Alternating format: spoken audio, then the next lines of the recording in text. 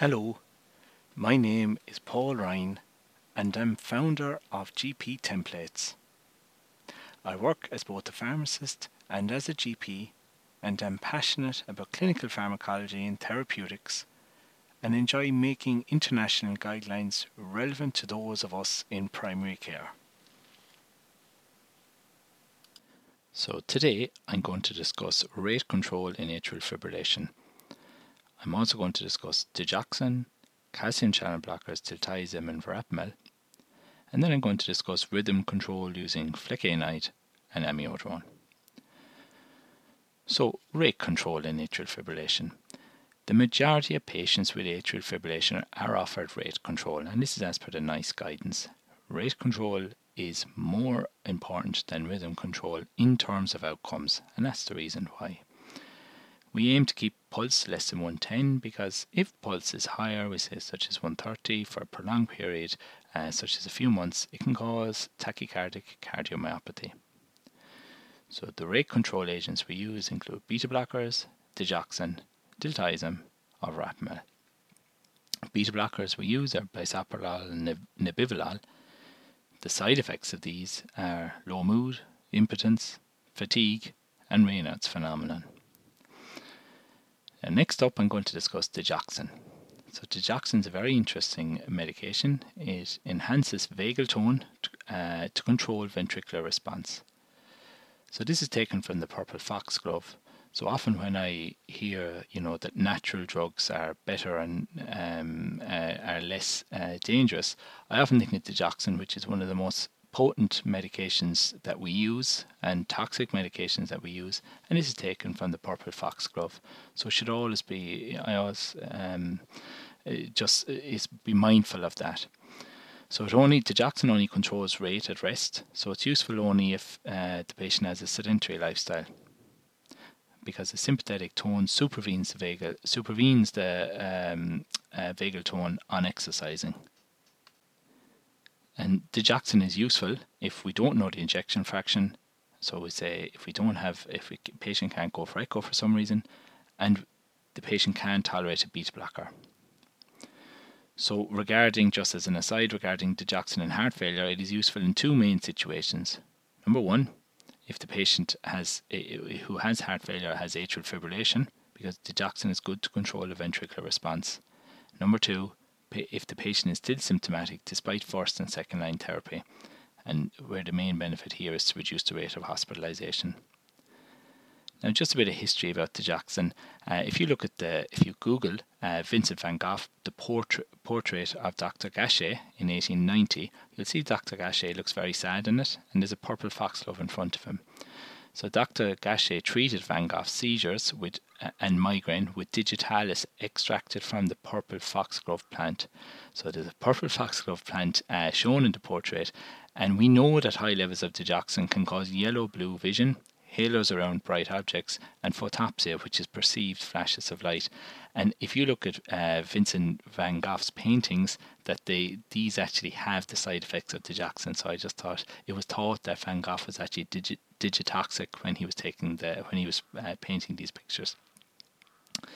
So next up, I'm going to talk about calcium channel blockers as rate control. So the two main calcium channel blockers we talk about here, diltiazem and verapamil. Now, diltiazem can be used in patients with asthma, we say, so there may be, the asthmatic patients that are susceptible to beta blockers. The issue with diltiazem is that the modified release preparations containing more than 60 mg of diltiazem may not have the same clinical effect. So therefore, we call this scenario, they are brand specific. So it's like lithium, and we say Cancolit versus Priadol. So we say one preparation of a 60 mg diltiazem tablet it may not have the same clinical effect as another preparation. And the problem with diltiazem is that these tend to go short in Ireland on a number of occasions. So the next up is verapamil. Verapamil can cause a very potent bradycardia, to be mindful of that, and it's not to be used with beta blockers as there is a risk of hypotension and asystole. Both of these agents, so both diltiazem and verapamil, are negatively inotropic, so they're contraindicated if ejection fraction is below 40%. Now, if monotherapy is ineffective, you can try two of either a beta blocker with diltiazem or with digoxin. If the patient is still in trouble, amiodarone can be used to rate and rhythm control. And if dual therapy is ineffective, they must be referred for rhythm control or ablation. These tend to be all cardiology decisions. So rhythm control. So it would be great if a nice clean drug that kept patients in sinus rhythm was available. Now unfortunately, a nice clean drug to keep patients in sinus rhythm does not exist. And not only that, is that they have potentially lethal side effects. So rhythm control is advised if the patient can't tolerate atrial fibrillation. So and once the patient goes back into sinus rhythm, antiarrhythmics generally double the chance of patients staying in sinus rhythm. If the patient is new onset atrial fibrillation and they get to hospital within 48 hours, well, they can be cardioverted. You've got flecainide, you've got sotalol, and amiodarone are the main agents used for rhythm control.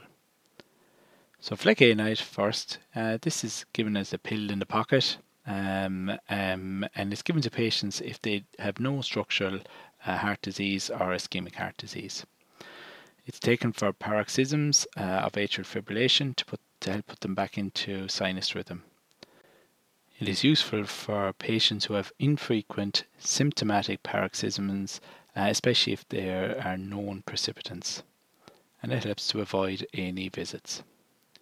Now, flecainide can cause a 1-to-1 conduction with atrial flutter, leading to 280 beats per minute, so a beta blocker reduces this risk, but as both are negatively inotropic, it's a cardiology decision.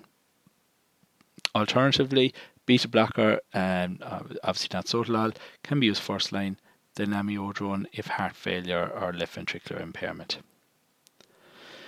So amiodarone just brings me to my next point. Amiodarone is more effective than sotalol or flecainide and is useful if the patient also has comorbid heart failure, coronary artery disease or valvular heart disease. Now, there are a few drugs on the market that we prescribe that can cause such a wide range of side effects. So amiodarone can have an adverse effect in the lungs, the thyroid, the kidney, liver, as well as the eyes. So regarding the lungs, it can lead to chronic interstitial pneumonitis. So if a patient presents with new dry cough or dyspnea and they're on amiodarone, they need an ECG and chest x-ray. Because of its effect on the thyroid function, patient needs 6 monthly TFTs as well as renal and liver profiles. Regarding the TFTs, it can cause either hyperthyroidism or hypothyroidism. And regarding the LFTs dysfunction, it's the ALT that tends to be mainly affected. Now, very rarely it can cause optic neuropathy, so the patient needs to be assessed if they have new or worsening visual symptoms. So that brings me to the end of today's podcast. I hope you found it useful, and I'm looking forward to delivering my next podcast.